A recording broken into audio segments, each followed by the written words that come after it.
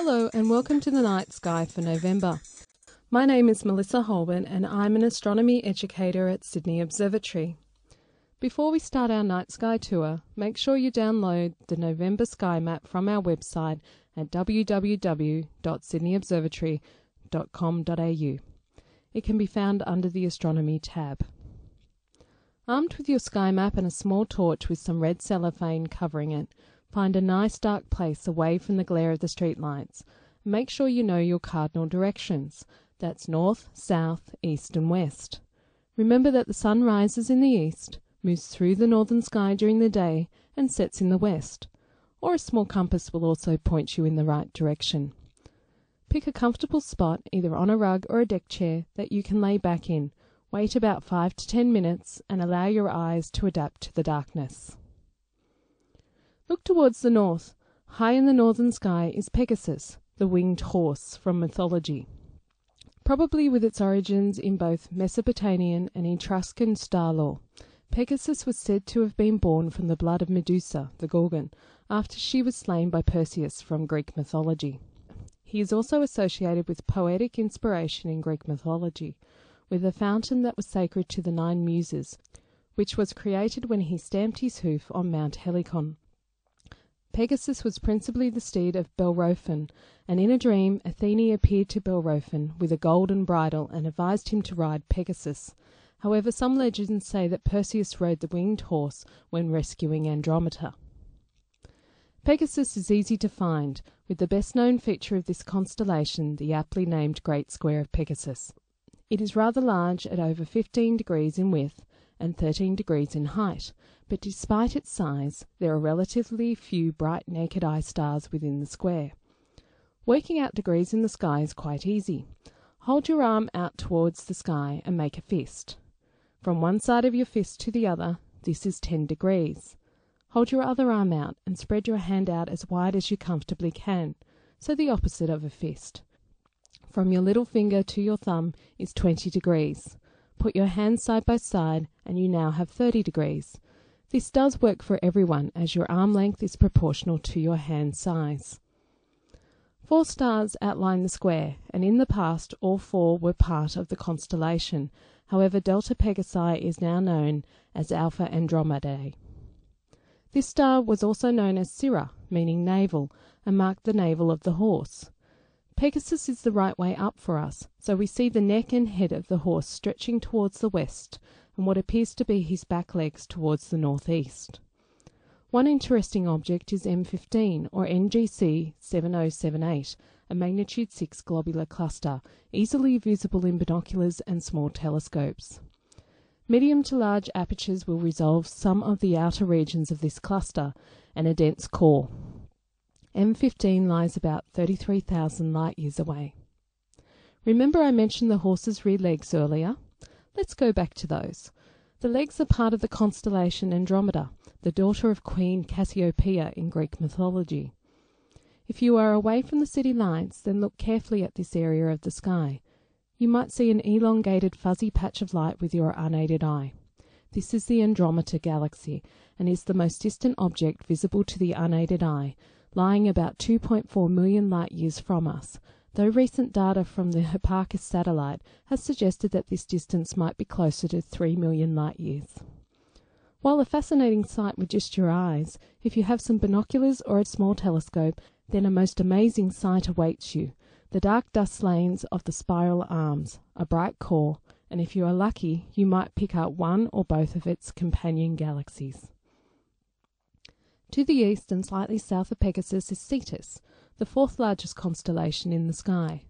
Cetus has been depicted as a variety of animals, but is generally depicted as a sea monster or dragonfish, but some refer to it merely as a great whale. Cetus is one of the most ancient constellations in the sky, and it was Ptolemy who originally assigned 22 stars to this constellation. It contains a jewel box of coloured stars for both telescopes and binocular users alike. South of Cetus you will see the brilliant star Achernar, which means the river's end, as it marks the end of the river Eridanus. Follow Eridanus towards the east, and there rising in the sky is our familiar signpost of summer skies, Orion the Hunter. In Greek mythology, Orion was a hunter of great skill and boasted he could kill all living animals. Gaia, the earth goddess, was alarmed by his statement, and fearing for all the animals on earth, she sent a scorpion to kill him. Orion was stung on the shoulder, but was revived and placed in the stars along with this scorpion. The entire myth is played out in the stars each year. As Scorpius the scorpion rises in the east, Orion sets in the west, defeated. When Scorpius sets in the west, the healer Ophiuchus crushes the scorpion into the earth and revives Orion so that he can rise in the east again. Orion appears in many cultures. Even the ancient Egyptians saw Orion as Osiris, god of the underworld and of regeneration. If you are having difficulty picking out the hunter, then look for the saucepan. This is a familiar group of stars for those of us in the southern hemisphere and is Orion's belt and sword. Orion is on his side as he rises above the eastern horizon. The middle point of light in the handle of the saucepan, or the sword, is the famous Orion Nebula, or M42. It is one of late spring's most magnificent sights, and will keep observers using binoculars or a telescope enthralled as you follow the swirls and loops of gas and dust in this active stellar nursery. Stars are forming out of the gas in the nebula, which stretches about 20 light-years in diameter and is 1,500 light-years away. To the south of the saucepan, you should see the red supergiant star Betelgeuse, which is 500 times larger than our own star, the Sun. Or if we were to place Betelgeuse where our Sun is, at the centre of the solar system, then the edge of the star would be near Jupiter's orbit. Betelgeuse is the shoulder or armpit of Orion and is about 427 light-years away. To the north of the saucepan, and diagonally opposite Betelgeuse, is a brilliant white star, Rigel, one of Orion's knees. Rigel is a blue-white supergiant star that shines 60,000 times brighter than our own Sun. Rigel also has a small companion star, which is best seen through a telescope, though if seeing conditions are not the best, small telescopes will struggle to see the companion through the glare of Rigel. Let's return to the belt of Orion and follow its line to the west, where we come to the back of a sideways V. This V is the head of Taurus the bull, and appears to be charging at Orion. Like Cetus, Taurus is one of the most ancient constellations in our skies, and like Orion is also steeped in Greek mythology. It is said to represent the bull Zeus changed into to carry Princess Europa off to Crete. Back to the V, which is part of a large open star cluster visible in binoculars called the Hyades. One of Taurus's eyes is an orange giant star called Aldebaran, which means the follower. It follows the Pleiades, a wonderful open star cluster that can be seen with your eyes to the northwest of the V. The Pleiades are known as the Seven Sisters, as 7 stars are readily seen with your eyes, but away from city lights, up to 13 can be seen with the unaided eye. The whole cluster contains about 100 stars, and binoculars are the best way to view this marvellous object. Another of Messier's objects, M1, is also in Taurus. M1 is best seen in telescopes and is known as the Crab Nebula, but is in fact the remnant of a star that exploded as a supernova on July 4, 1054 AD. How can we be so precise with this date? Chinese astronomers kept very accurate records of the night sky and recorded the position of a new star on their star maps on this date, the exact position in which we now find the Crab Nebula. Although the Crab Nebula is 7,000 light-years away, the supernova was brighter than the planet Venus for weeks before it faded from view after almost 2 years. Even today, the nebula is still expanding at a rate of more than 5 million kilometers per hour. It emits radiation in all wavelengths from gamma rays to X-rays, UV, optical and infrared radiation and radio waves. It is exceptionally bright for a supernova remnant. The reason for this is its central pulsar energizes it. Careful studies of the Crab Nebula revealed a pulsar near the center, which emitted at a rate of 30 pulses per second. Additional observations have shown that the pulse rate is slowing down. During the next 1,000 years, the pulse rate will fall to half its present value. Time to turn and look towards the south. Can you see our familiar signpost of the Southern Cross and pointers? Look low, close to the south horizon, and there they are. In late spring, these constellations are low in our evening skies, but by early morning they are rising again to the positions we are familiar with. However, in their place are two cloud-like objects, a large one and a small one. You will need to be away from the city lights to see them. These are the Magellanic Clouds, named after the explorer Ferdinand Magellan.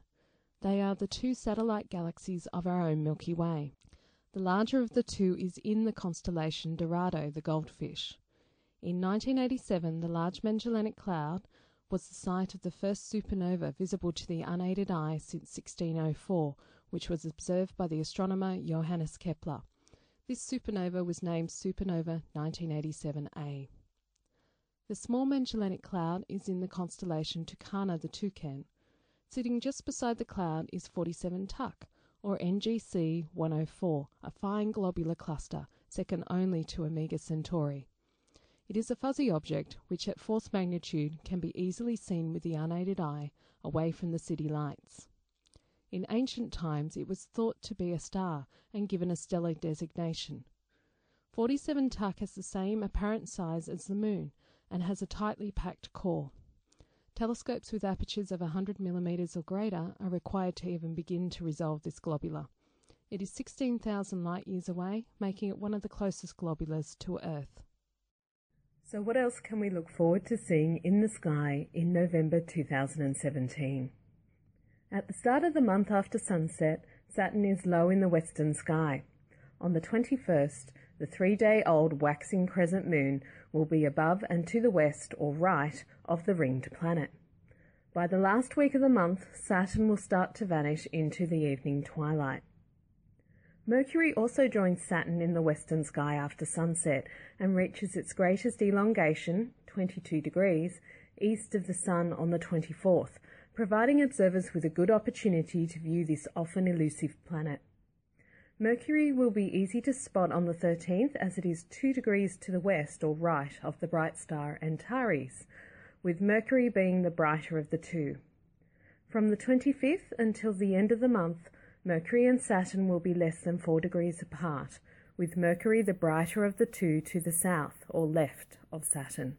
All of you early birds have not been forgotten, as November sees Venus in the eastern twilight sky before sunrise.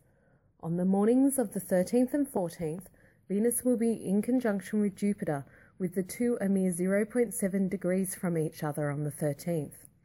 However, caution must be used to see the two planets as the Sun rises shortly afterwards. A clear eastern horizon will make seeing this conjunction a safer and easier prospect. The red planet Mars is also low in the eastern pre-dawn sky. On the 15th, the waning crescent moon is to the north or left of Mars, and on the 16th, the waning crescent moon is below and slightly east or right of the red planet. I do have one wild card for you all this month, which is the Leonids meteor shower. This shower is linked to the periodic comet 55P Tempel-Tuttle, and is usually at its best about every 33 years when the comet returns. When comets pass close to the Sun, they leave a trail of small particles and dust behind. When the Earth passes through this trail, we see lots of meteors appearing to come from one area of the sky. This is called the radiant, and each shower is named after the constellation or bright star near which the radiant appears. In this case, it's the constellation Leo, and the radiant is within the sickle or head of the line. The best time to observe any meteor shower is after midnight, usually a few hours before dawn. The Leonids are active from the 6th to the 30th of November, with the peak expected on the mornings of the 17th and or 18th. This year's predictions suggest 10 to 15 meteors per hour during the peak. Keep in mind that this is a prediction and that activity can vary from year to year, and if the shower does turn out to be active this year and with no moonlight to interfere with observations, new moon is on the 18th, it is certainly worth hopping out of bed for. Let us know if you observe any of the wonderful planetary moon events or the Leonids meteor shower this month via our blog, Facebook page and Twitter account. I leave you now with a quote from Johannes Kepler. If there is anything that can bind the heavenly mind of man to this dreary exile of earthly home and can reconcile us with our fate so that one can enjoy living, then it is verily the enjoyment of the mathematical sciences and astronomy. Wishing you clear skies, and see you next month under the stars. If you have enjoyed this November Sky Guide and think you might want to regularly check out what's in the night sky, why not purchase a copy of Sydney Observatory's book, The Australasian Sky Guide? It not only contains detailed monthly sky guides, but is packed with astronomical information, including rise and set times for the sun, moon and planets, tides, and a detailed look at our solar system and upcoming astronomical events. Only $16.95 from Sydney Observatory and Museum of Applied Arts and Sciences shops, or you can purchase it online, additional costs apply. For more information on the night sky, check out our blogs on Sydney Observatory's website. There is also information about our Facebook and Twitter accounts. This has been Melissa Holbert from Sydney Observatory with the November Monthly Sky Guide podcast.